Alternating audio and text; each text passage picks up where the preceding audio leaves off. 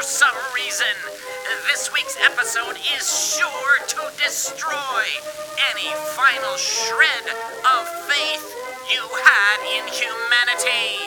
That's right, we're talking about everyone's favorite social network, Facebook, and how literally everything inside that online dumpster fire is fake and will probably give you cancer. Just kidding, I totally made up that cancer part. Or did I? I actually did read on Facebook that Facebook causes cancer. Inquisitive emoji. And now here are the podcast hosts who always check their sources before saying something batshit crazy. Allison Goldberg and Jennifer Jamula.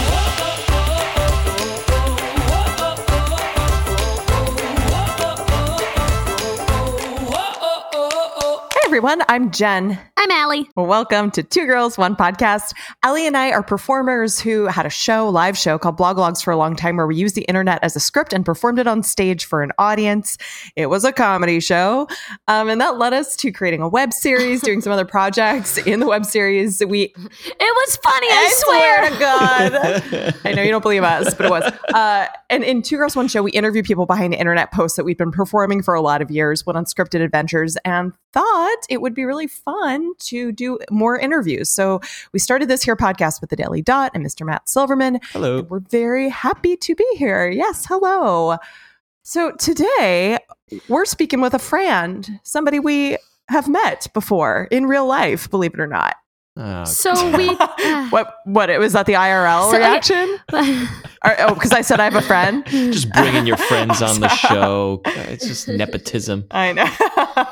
So actually, you know, we often talk about the Bloglog, the comedy show that we did. It was funny. It was funny. No, we did Bloglogs. We talk about the web series, but we don't talk too often about a different project we had, which was Jen and I created an event called No Text Weekend, which was supported by the Mayor's Office of Tech and Innovation. Woo-woo. Now it feels like there's so many bigger problems in the world. I mean, there are, and there always have been. But we were really fascinated by how technology was really changing how we communicate, and specifically how texting is so devoid of empathy, and people take the easy way out and they cancel on things and basically like use texting as an excuse to treat each other like shit. So we created this weekend, No Text Weekend, where we had people just take a little pledge to talk instead of text, which I still kind of love. Anyway, and Eric, who we're speaking to today, did this amazing photo series that had just gone viral, and we reached out to him on a whim and thought maybe this guy will participate, and he did. That's right. So he'll tell you about that photo series in a bit. But we had events all over New York City related to this idea of bringing back communication, which is also when we first did our show, How to Break Up by Text, where we perform and analyze audience members' text breakups. Okay, I'm out. All right. Peace. Yeah. See ya. And we're talking to Eric about fake Facebook events. You might not have realized that some of the events you see on your Facebook feed are fake. But Eric did. He opened his page one day and saw this. You know, he'll tell us the story, but essentially he created an art project out of this where he would travel to these fake events and see what was up, if things were really happening, what happened, and he would document them with photographs. So definitely check out his work. He's awesome. He did, local TED Talk. He's had multiple other projects. And his name is Eric Pickersgill, and we will speak with him in a moment. Why would anyone create a fake Facebook event? Is this just good question? People have too much time on their hands. Right. Way too much time. Yeah. Remember when people had hobbies? What's that? It sounds like a hobby to me. Yeah. I mean, it's a good point. Like they would collect stamps and play instruments. Horrified at how much time. Maybe fill a bunch of glasses with different levels of water and try to play them. Horrified at how much time I spend looking at my phone. And I feel like I've done a really good job at cutting back on social media. But it's always at the expense of like playing piano, which I love to do and haven't done in a few months, or, reading a book, which will make me smarter. Will it? I think hobbies have gone to shit, Allie. I think you're right. Hashtag bring back hobbies. Yes. Bring back hobbies. Let's have a new weekend festival. Well, now that my insomnia is slightly better, I need to work on my ukulele again. Which I was really good about for 1 month and then stopped. Yes. But like when you had all that extra terrible time in the middle of the night when you were awake? Didn't you couldn't you have done the ukulele then or no? No. Sorry. Those are just hours of misery. Okay, I'm sorry. Misery.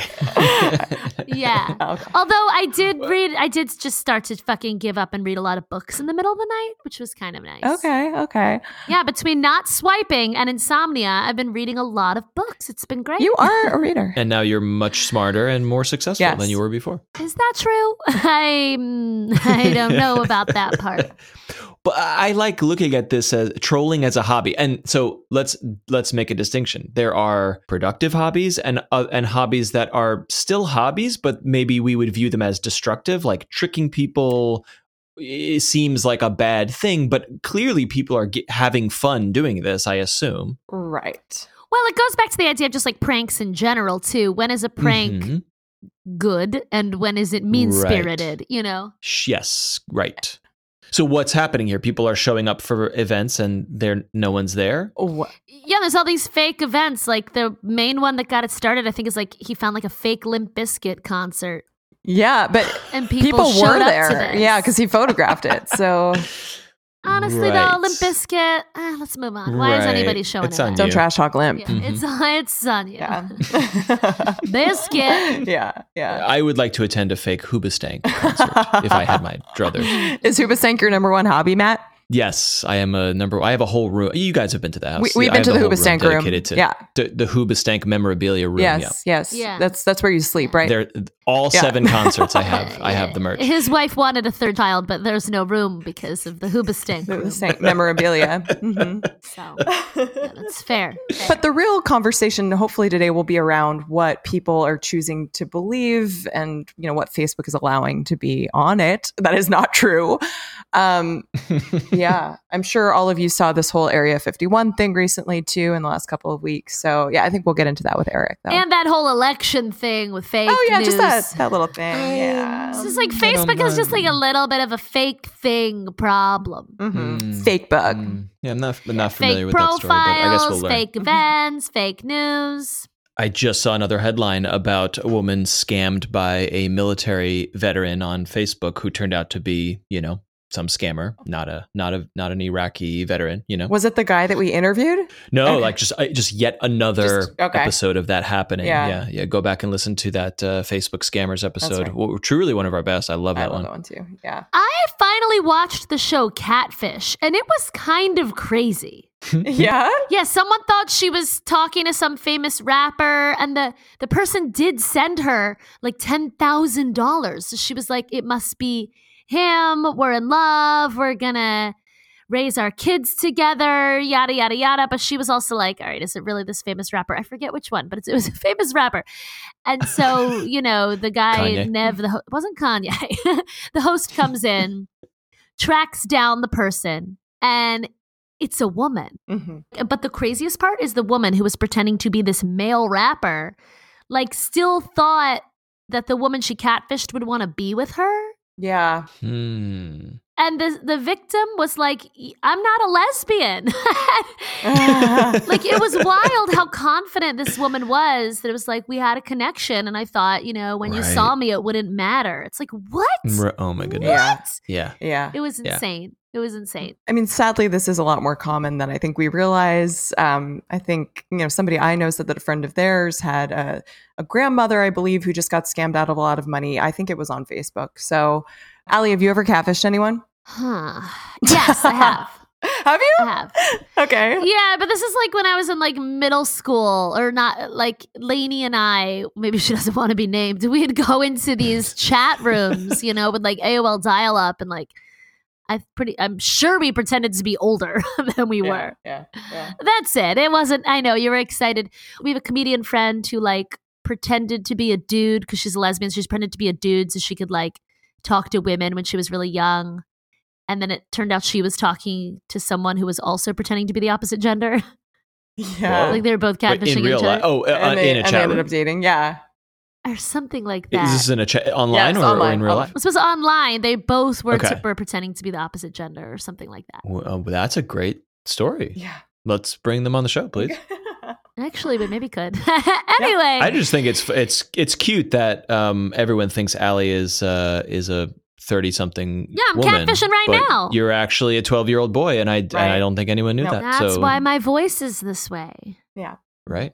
Is it trivia time? Yes. Who would like to hear some trivia? No one here, but we're going to have to No, do it I anyway. don't, but Good. Well, guess what? I do not have trivia. I have some email from listeners. We had a tremendous response about our macrophilia episode. You've probably already listened to it, but if you're new to the show, go back a couple episodes. This fetish around size change, usually involving giant women. Fascinating stuff. And like a lot of people responded saying, hey, thanks for covering this. Derek writes in to the email address 2g1podcast@gmail.com.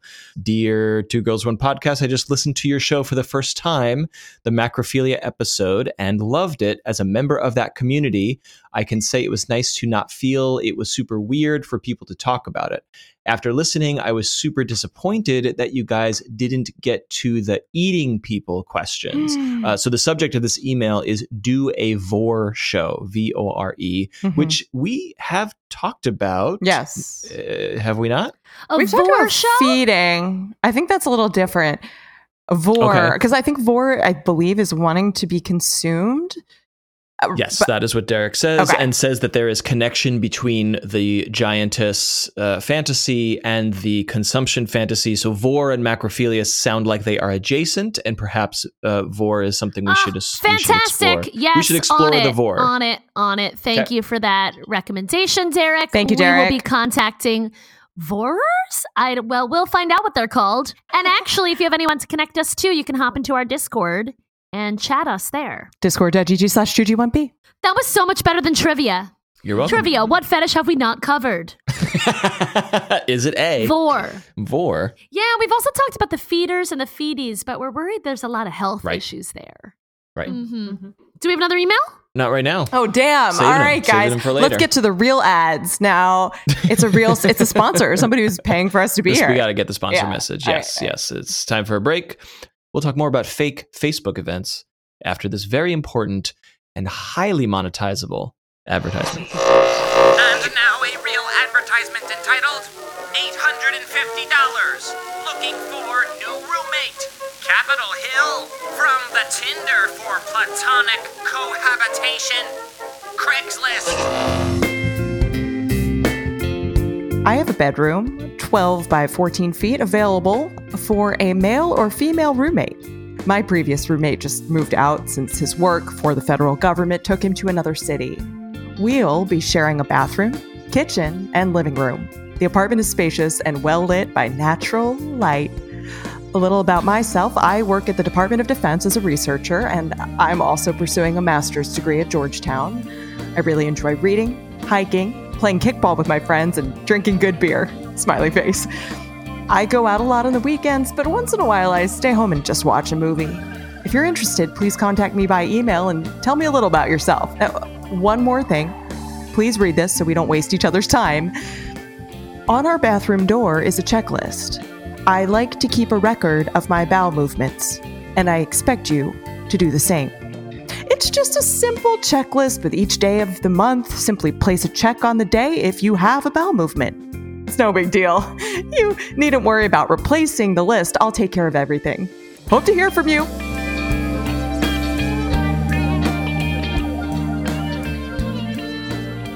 How'd you find my ad?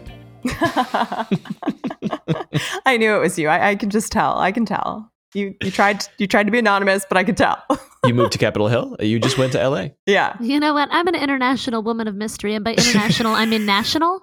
Yeah. She leads a double, maybe triple life. Yes, got it. Okay. Are we not going to comment on all the great data that this roommate will collect? Because it's you will find out a lot of good info. Yeah. Timing. I also missed a really clear pun about how I live a bowel life. Oh, not clear. And thank you. Not clear at all. Yes. All right, everybody. So it is time now to speak with Eric Pickersgill, who is a photographer and artist. Welcome, Eric. Hi. Thanks. Hi. So it's kind of, we know each other somewhat, so it's not like we're just meeting. But we'd love if you could give our listeners, who are likely just meeting you now, an idea of your background as an artist and what led you to getting so deep into your exploration of technology and how the internet influences our lives. Sure. Yeah. So I'm an artist, photographer, like you said, and I started photography in high school. I was just super lucky to have a photography program at my high school that had a darkroom.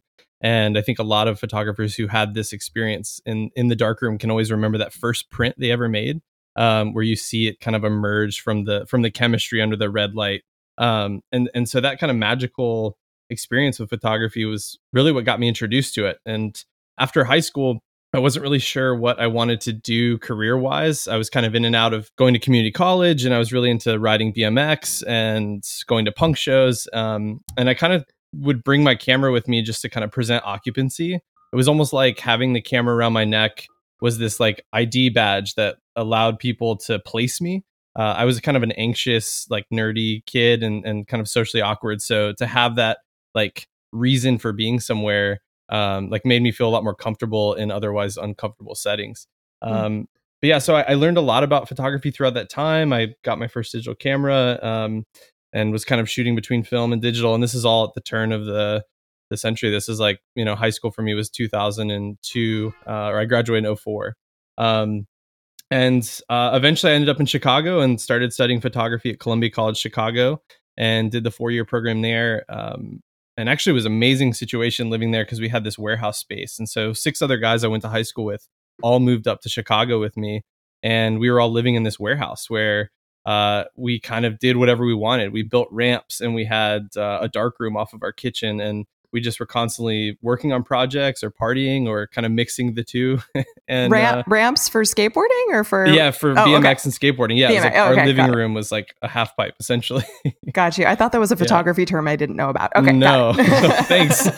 Sometimes I do get caught up in that jargon, so I appreciate that. That sounds like a serious man cave in the form of a warehouse. It was, and we were like, in art school they don't have fraternities or at least at my art school there wasn't like shocker. Yeah, right. Who would have thought? But we were kind of like our own like punk fraternity in a way. I mean, we just really stayed inside. It was kind of crazy. All this stuff in Chicago was happening. We were there during the Obama election, which actually we did go outside for that. I was part of that mass group of people in Grant Park on election night. But we just kind of had our own little like Neverland. It was like Lost Boys. We just partied and had our little fort. Okay, so then technology. Yeah, we didn't have much of it in the warehouse, but it was a simpler time. It was. Yeah, I don't. Ramps, man. Yeah, ramps. We had ramps and chemicals. Like that's all we needed. It's kinky. It was. Yeah, it's a different show. So yeah, in 2015, I started working on a project called Removed, and the series is made up of several portraits of people. I call them staged portraits because they are almost performances of people just staring into their empty palms. And so right before I make a portrait of someone, I would physically remove the phone from their hand and then ask the person to continue that stare and that gaze into their palm. And so what you're left with those pictures is this series of this kind of cold, almost isolating and surreal photograph of the way that we're so entranced and seduced by our screens. And so when you remove the phone, it obviously points directly towards the thing that's missing. We all kind of fill that in immediately. So that project really was a big introduction for me to be thinking about the way that screen culture and devices and that all of that kind of umbrella topic gets boiled down into social media and the internet. It got me thinking about the bigger pictures of how all of pretty much every aspect of our lives is being altered or converted in a way during this digital revolution. Well, we agree. And that's how we found you. That series went super viral. So if our listeners haven't seen it yet, you should go check it out. And then we met. And then I actually recall you telling me that you were going to do this no-show project. And you did. So well done. Do you want to tell our listeners about it? Yeah, so No Show, you're right. I was kind of working on it starting in May of 2016. So the Remove series went viral in late 2015. And then a few months later, it was almost like, hey, what am I going to do next? And I was just working on some stuff on my computer. I opened Facebook, and there it was in all of its glory, the Facebook event showing up in my timeline where maybe 3 or 4 of my friends had RSVP'd, and the title was Fred Durst live at Rose's discount store. And that was my immediate reaction. I laughed. And then I started digging into it, and I was like, this is strange because it almost looks like it's real. Like people are asking about it. And then all of a sudden people were photoshopping their own Ticketmaster tickets for the show and saying that they were calling the store, and the store was saying it was sold out. And I guess the context too is, Fred Durst, he's the front man of Limp Bizkit. And that, like it or not, that music was a part of a lot of our lives, I think, in the early 2000s. Yeah, just note from me, I saw them in concert at Penn State. I remember I went there to visit my brother who was in college when I was in high school to see them perform. Not at Rosie's convenience store? You didn't? That's not where you saw them? Unfortunately not. Yeah. But this is wild. So the reaction you were seeing was a mixture of people like embracing the fakeness of it and also people completely buying into it. Yes, exactly. Yeah. People were like perpetuating the fakeness of it, and then other people were caught up in the middle. So I knew immediately I was going to go. It was like scheduled. I think I saw it maybe like 2 weeks before the actual listed date and time. And so I just watched it grow, and it turned to a couple hundred people to a couple thousand by the end of it. And during that time too, I started to see more. So more people were kind of doing this copycat trolling, if you will, and they were like, "Hey, I'm going to make my own fake event." And they all kind of had the one thing they had in common was they would all capitalize the word "live" in the description of the show, or in the title of the show. And then like Nicolas Cage got sprinkled in. I feel like he's such content for trolls all the time. Yeah. So he was going to like do monologues at various locations. He didn't show up at the Sears in Tennessee I went to, but I was hoping. Yeah. What were you expecting going into this first event at Rosie's? Like, did you expect anybody would be there? Did you expect hundreds of people would be there?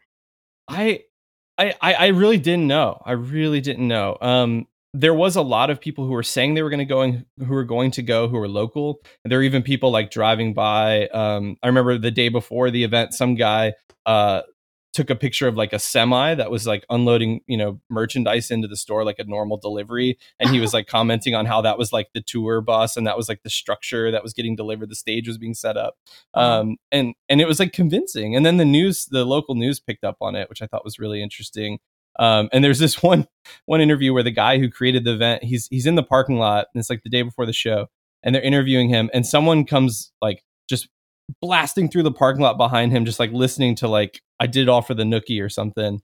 And the guy just kind of like casually looks over his shoulder, like points and grins and goes, "Limp Bizkit fan." And it's just like it was all over the news that night. I was like, this is so amazing. Yeah. Speaking of the news, to be clear, did this predate the explosion of sort of the alarm over fake news with the 2016 election?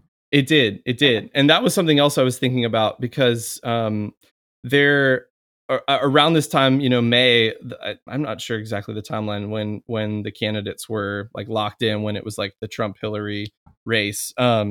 But I remember around that time that just like the memes were propagating, and I have conservative family members, and so I would look at their Facebook feed just kind of like over their shoulder, and you would see how their content was so drastically different than like my own kind of liberal musings, and I was like, who's, like, we're all just being bombarded with these like immediately like heightened like scare tactic type of imagery, and like who's actually truthful. And what's crazy too, I started to notice in that time, was that the comments were filtering. So if I wanted to go find that meme about Donald Trump, like a very positive piece about Donald Trump, the responses that I saw, the ones that were populated in the comments, were ones that aligned with my worldview, which was a more liberal state of mind. So then you could then look at the top sorted comments on a conservative person's page, and you would see that there wasn't any of the criticism at the top. So like I followed Trump on Twitter, and I read, because I'm always fascinated to hear what's going on. But all I see in the top comments are just like, the people like, talking shit and saying fuck you. But then if you look at that same post by someone else who is conservative, the top comments are very positive. So I did not realize that extended to the comments. Yes, it's all filtered, all of it, every single pice of it. All right. Well, I'm going to go kill myself. Don't do that.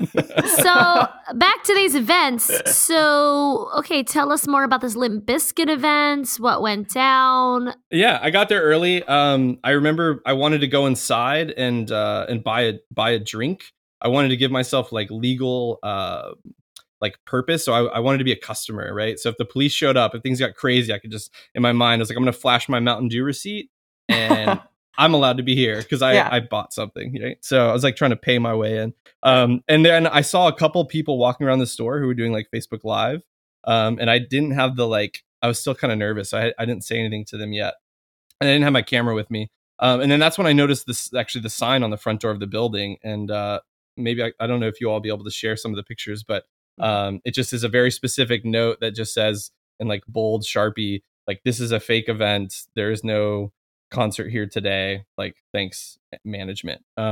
So like it like at the least it did manifest itself in a physical way that this manager just hated his job even more than he did 2 weeks prior.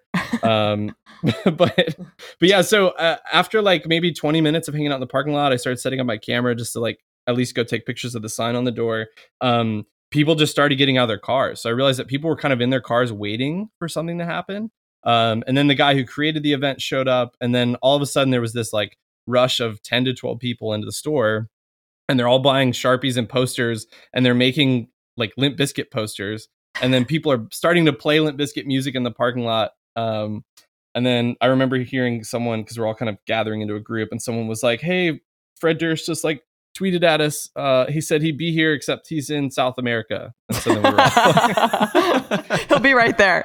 Yeah, he'll be right there. Yeah. So it was interesting. So he responded, he like acknowledged it. And I think that got people really hyped. So then the crowd grew. They were making posters like asking people to like honk if they loved Limp, and right, like someone made like a chocolate covered starfish and hot dog flavored water posters. So it was just this silly thing, it was like people wanted something to happen in their small town, and it did. But at the same time, there still were the people just constantly posting and who were like wondering whether or not it was real. And I talked to this one older couple who was there, and they were like scoping it out. And I asked them sincerely, and they were like, "Yeah, we kind of thought it could happen." And that's like the tricky part, right? Like that's the part that got me like concerned, Right. So you met the man who created it, and like, what did he have to say? Yeah, he was just excited that something happened. I don't know if he was like, I don't know what he wanted to get out of it. Like he never gave me a concrete answer other than he just seemed excited that he made this thing. So by the end of it, to conclude the event, we all ended up going to this like small Mexican restaurant. This guy who claims to have known Fred Durst growing up, his name's Chip, and he actually says that Fred Durst used this alter ego of his character on the Tom Green show. And so he actually used this guy's name, and I never looked it up, but I kind of believe the story. So anyway, that guy bought us all a round of tequila shots at the restaurant. So there's probably like 15 or 20 of us at this Mexican restaurant. But yeah, it was just so bizarre to see that all these people wanted to come out and do this. And then I realized driving home, I was like, this means something bigger, but I should just kind of keep following down this rabbit hole, see where it takes me. And how far did you travel from your home to get to Rosie's? So Morganton was like an hour and a half. So I was lucky there. That was actually the closest fake event that I ended up attending throughout this kind of 2 years. So how many fake events did you attend in those 2 years? I think I hit 16. Okay. And then I've somewhat put it on a hiatus. We had our baby, and now I'm like, babies, they get in the way of everything. He totally does. So tell us about some of the other events. Yeah. Let's see. So I went to go see Mudvayne at the Family Video in Columbia, South Carolina, and that one was at 2 a.m. on 4th of July. So that one was really inconvenient. Were there people there? No, I was definitely the only asshole there, without a doubt.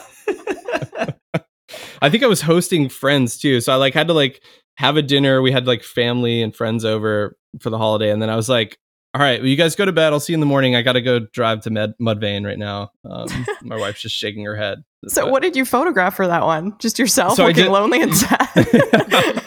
I didn't do any self-portraits. I just kind of shot the just the front of the family video. And because it's so dark and I still use the old school film camera, the pictures were like 30 minutes long. So it was like 30-minute long exposures. And I did 3 of them. So I was there for an hour and a half. Okay.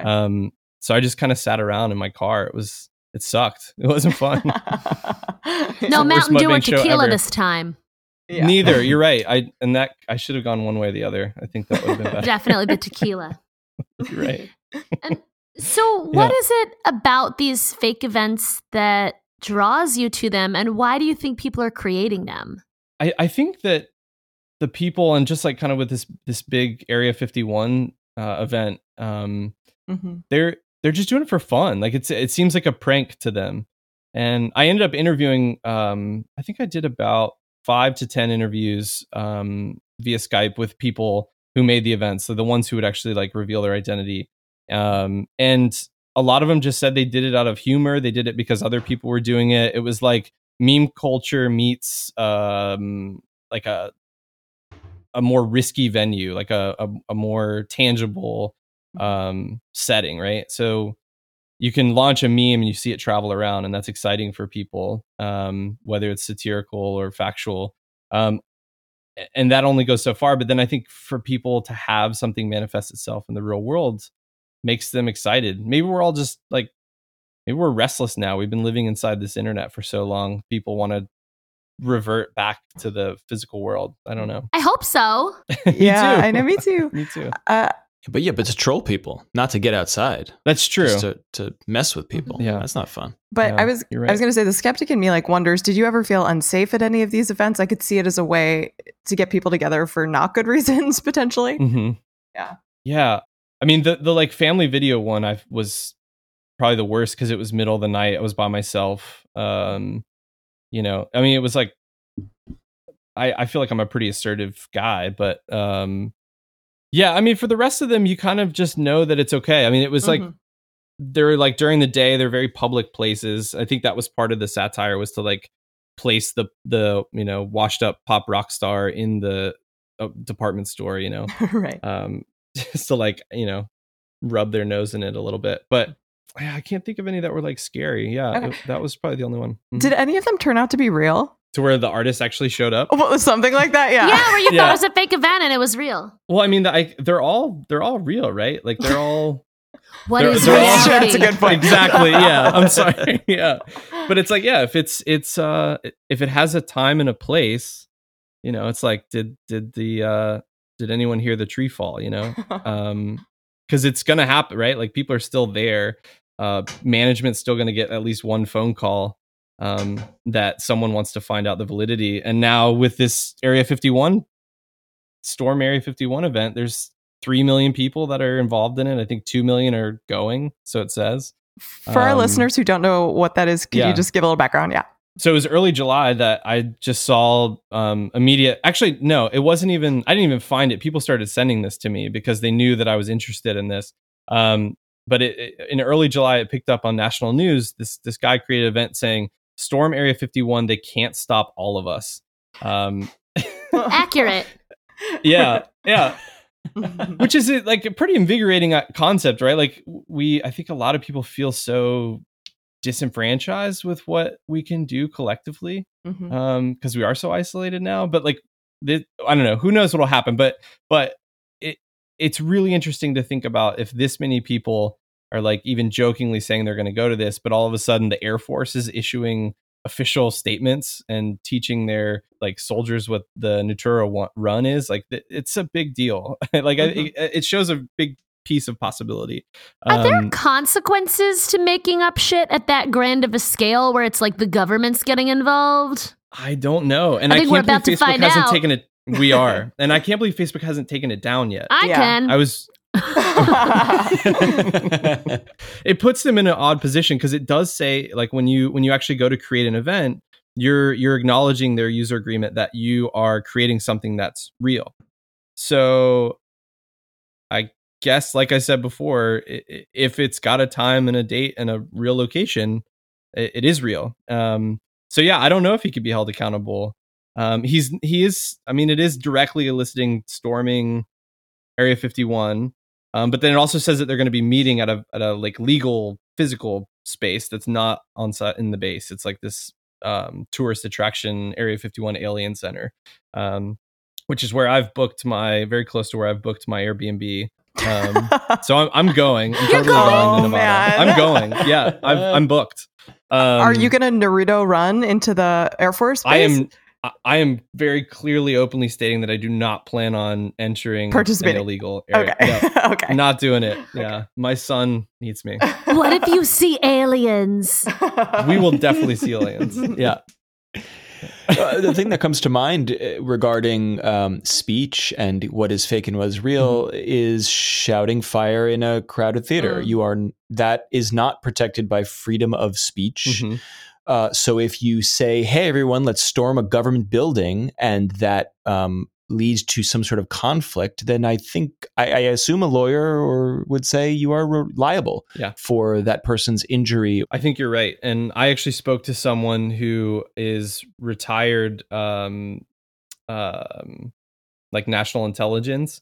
And he essentially told me that the Air Force will be able to claim that anyone storming that would be an act of terrorism, which we know what that gives them the rights to do, which is all of the rights to do whatever they want since the Patriot Act. So yeah, so I don't know what's going to happen, which is specifically why I'm not planning on going anywhere that I'm not supposed to be. But I do want to, meet the people who are there and kind of get a survey of it. It does like artistically feel almost outside of my realm. So like the Removed project is very staged. It's about a very specific meaning. And this project like leans more into the like documentary style of making work, which is not normally my thing, but we believe in you. Thank you. I appreciate that. And aliens. Yes. I don't see why not. The world's too big. The universe is too big. There's got to be some. I think a lot of people are going to show up to this one. I do too. Yeah. I think it's going to be crazy. I think that the city is not prepared for it. So I was reading this morning that the like sheriff of one of these small towns of like, I think it's a population of like 54 people. Yeah. They're like, yeah, this is going to suck.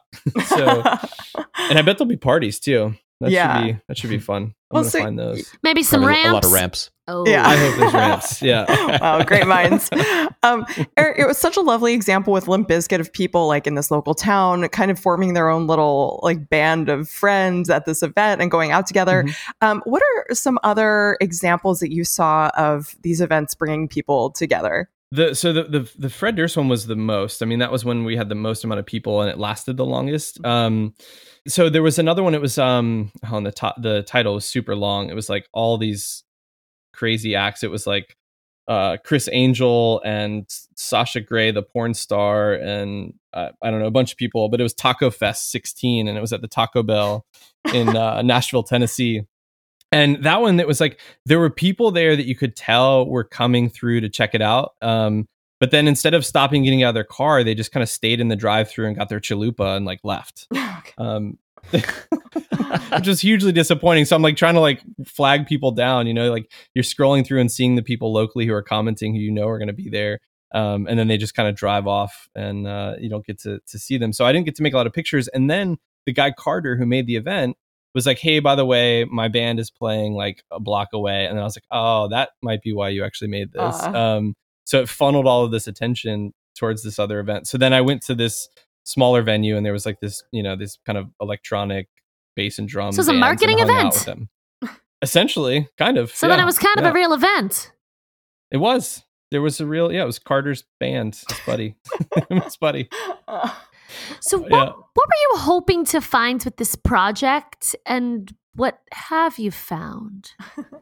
Knowing, like, so halfway through it and seeing the kind of divisiveness that was happening, especially during 2016 leading up to the election, I was really hoping that people would see this as a kind of nonpartisan example of how Facebook and social media specifically is kind of duping us, and how it's becoming harder and harder to see what's real and what's not. And so I thought this would be kind of a grounds for having that conversation. And I don't know if it has fully yet. And I'm hopeful that we can dig deeper into that topic. But we're all just, nobody gives a shit, it feels like now. Maybe like we're aware, but we're ambivalent. It just doesn't make us, I don't know. I really don't know. Bottom line, I would hope that it helps people to check sources, to talk to physical people in the real world about the things they care about, and have some skepticism when it comes to what shows up in your feed. Well, this took a dark turn. Just kidding. Well, I think it comes down to digital literacy. Like, people need to figure. Yes. I don't know. So your Removed series went super viral, which, I'm sure is like its own hurdle of like, that is a difficult thing to recreate. What has the audience reception been for the No Show series? Yeah, I had a show in southern France of the No Show project, and it was part of this bigger photography festival, and so it was like pretty educated people who came, and so I did a little talk about what it meant and what my interactions were with the people who made the events and the people who were duped, and people were just very surprised, and at the same time it was almost like this nationalism stepped in where they were like, yeah, that makes sense in America. Does it not happen in other countries the way it happens here? I don't know. I mean, it seemed like the fad was definitely, I didn't have fake events populating in my feed from other countries. So there's an event now that's going viral that people, it's like scheduled for 2 or 3 days after Area 51. And I think someone made it after they saw how big this was, that they were going to go and find the Loch Ness Monster.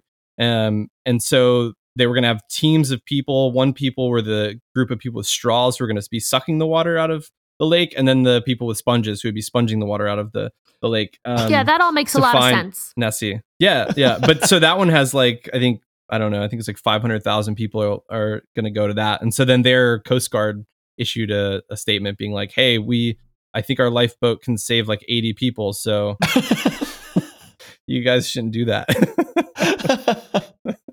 Yeah. Yeah. So I don't know. Maybe it's catching on. Maybe it'll happen more elsewhere. Or maybe Facebook's going to have to redesign the way that they filter. You think? What's real and what's not. Yeah. Maybe. I'm really curious. How do you, you are seeking out the fake ones. So how do you find them? How do you structure your Facebook experience to find these trolly events? You just have to follow other trolls, I think, is how I've been able to find it. Yeah. Just so the people who made the fake events in the first place, I think, are part of kind of a bigger network of people who are into that kind of thing. And so once you associate, then it starts to populate. And you just, like, if you didn't come up every once in a while, you got to go check that person's page again and see what they're posting about. Yep. You mentioned that the fake events all tend to have live in all caps. Are there other clues that or patterns that you've witnessed in terms of what is fake? It's usually like really gaudy Photoshop jobs. Like that helps. The header image is very important. So one of the events was Drake live at the Hooters in Atlanta, and someone photoshopped him like sitting on the front of the Hooters with his legs dangling off the side of the front of the restaurant. So that was a fun one to go to. I was like, hey, Angie, my wife, I was like, I got to go to Hooters this weekend, so I'll be gone till Monday. She's like, just again, rolling her eyes. Thrilled. Yeah. She's like, I'm over here. My wife's a doctor, so she's literally saving people's lives every day. And I'm just hanging out at Hooters, taking pictures like a weird dad. So. You did things right. I got to find a nice doctor. You know what I mean? Yeah. It's not a bad gig, although residency's kicking our ass. I'm ready for her to be out of residency. Yeah. So I don't get to see her much. Yeah, because you're too busy chasing Drake at Hooters. So, life choices. Anyway. Yep, you're right. Additionally, you asked about art, and I'm curious to know what you think about art being the antidote to sort of like our hyper-connected, tech-driven society right now. I think every social movement that happens in history, we always have art as the main reflection of that. And sometimes it takes generations for that work to surface, that we get to see what people were thinking about, because all art is perception. It's like people's reaction to what's going on, which is why it's not news and it's not necessarily factual. And that's kind of the same thing as the internet in a way, except now we have this digital archive that's like too big to even perceive. But yeah, I don't know if that answered anything. I feel like I've just been talking in circles. But yeah, the art is the reaction to what's going on, and I think people are going to keep making things that display the way that they feel about what's happening in the world, and that's kind of the basis of my projects. Is to I don't have any interest in making pretty pictures. Like, you can find those on Google, or you could just look outside. That's usually pretty nice. But yeah, to make things that look like the real world and then alter it in some way, and people have to confront that and suspend time and place for a little bit to think about an idea differently. That excites me a lot, and I think that that's the role of art, and I think that that's the thing that plays into art that has a long history, that has like utility to it in a way. I get bored very easily, so I like when things kind of twist or contort what I already think is real, Well, I hope you solve fake news and find aliens. I do too. I really do too.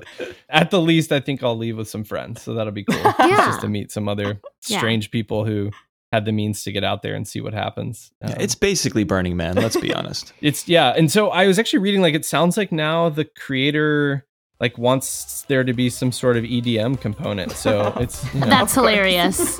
Well, if it turns into a Burning Man-esque event, I'll see you there. That'd be awesome. Yeah. Well, next year. Cool. Yeah. All right. Thank you so much, Eric. This has been amazing. You all are so welcome. I'm really happy to catch up, and I'll let you know how things go. Allie, did you get a ticket to Burning Man? No, I'm still looking. You should totally go. I'm really upset about it. You should go to Area 51. Yeah, you think? I think this is like... Oh, that one. Yeah. This is like, it might be a little B team, like people couldn't get into Burning Man, but I think you should check it out. Or the opposite. These are the best people. I just got to ask a really stupid question. Like, you don't just go on Ticketmaster to get tickets for Burning Man, I'm assuming? Sit down, Matthew. How does this work? It's like a whole insider network, I think. Yeah. It's a thing. Like, there's all these different registrations and yada yada, and then at the actual sale, it sells out in like 2 minutes. And my browser just like pinwheeled, and I didn't get a ticket. And there's multiple sales. The final sale is this week. As you guys know, I've requested that time off from the podcast. Adjust our podcast schedule so that I can get my Burning Man ticket. I'm really worried about it. I know. Because I came back last year and I was like, that was the best week of my life. And I can't believe I have to wait 52 more weeks. And I don't want it to be 104. Yeah. But then there has to be this whole underground market for you getting a ticket. Like, that's what I was asking. You're still trying to score via official channels, but then is there a way to get it? No, I've also been asking around because there are people who realize they can't use their tickets. I've been asking everyone. Like, I go to bars and I'm like, is anyone going to Burning Man? Does anyone have an extra ticket? Attention. Ding, Sorry ding, to ding, bother ding. you. If anyone has a ticket. Yeah. I'm serious. Listeners, if you know anyone, please. I know. She is serious. Post on Facebook that you need a Burning Man ticket and then get back to me. But the other thing is, like, people start selling them for like $1,000. I can't do that. No. Anywho, and what, you're not scared of aliens anymore? I feel like I don't even know you. No, I'm terrified of aliens because if they abduct you, anally probe you, send you back to Earth, no one believes you, that's got to be traumatic. Yeah. But what if you go up there and they're kind of chill? Like, but they're never bringing and you it's home like again? a really fun time. Like, what might you be doing with them? No, I'd like to come home unless it's like really amazing, in which case maybe I don't. I don't But know. is it like, are they like watching Who knows? Netflix? I can't say. Like, if you're in like a creepy room, I wouldn't want to be with you. They're watching space flick. All right.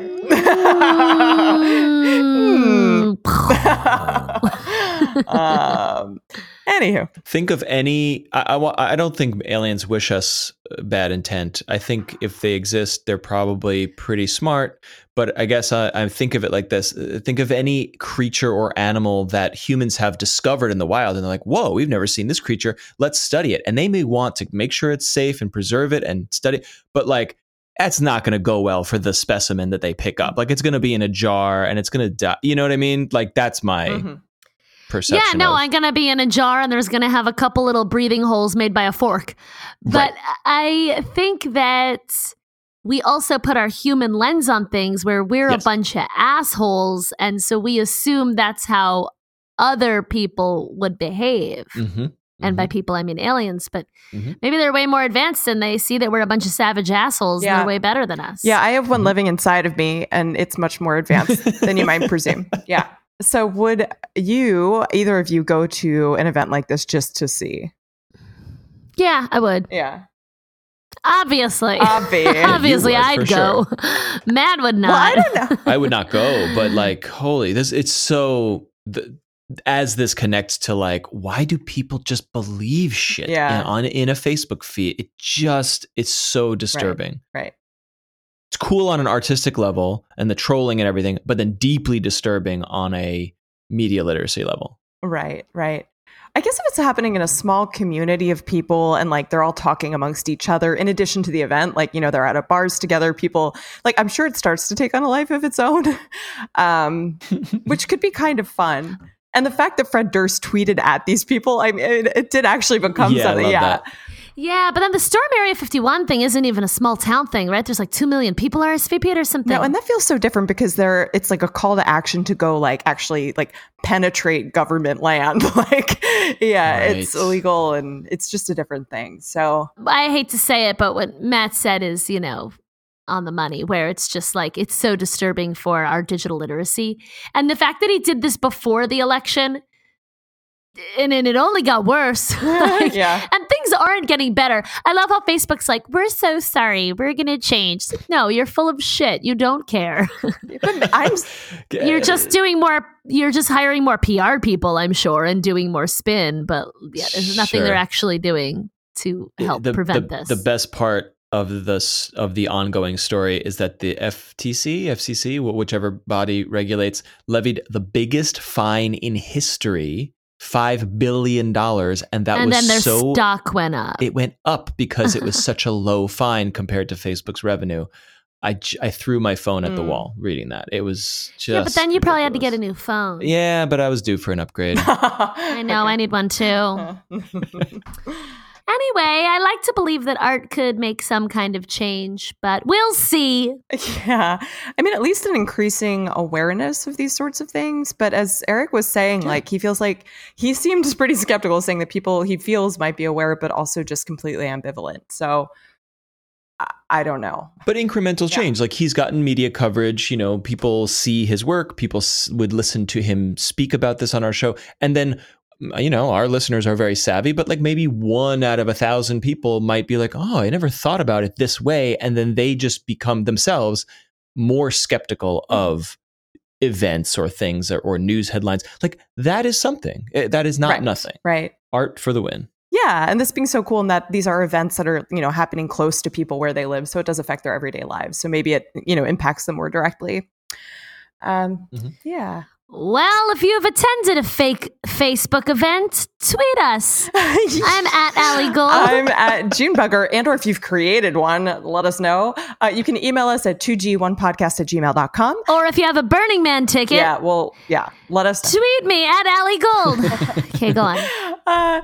You can call us. You can leave us a voicemail. Please do that. We love those. That number is 347-871-6548. That number again, 347-871-6LIT. And last but not least, join us in our Discord server, discord.gg/2g1p, where listeners of the show are suggesting show topics and having a discussion over the shows and many, many other things. We love the conversation going on there. Discord.gg/2g1p. And Allie, if they want to contribute, how do they do it? You can go to patreon.com/2g1p. Thanks, everyone. Have a great week. Two Girls, One Podcast is hosted by Jennifer Jamula and Allison Goldberg and will appear live at the Dollar Tree in Appleton, Wisconsin on August 14th. Produced and edited by Matt Silverman in New York City. Production assistance is provided by The Podglomerate. This show is a production of The Daily Dot, the #1 source for in-depth reporting about life on the internet.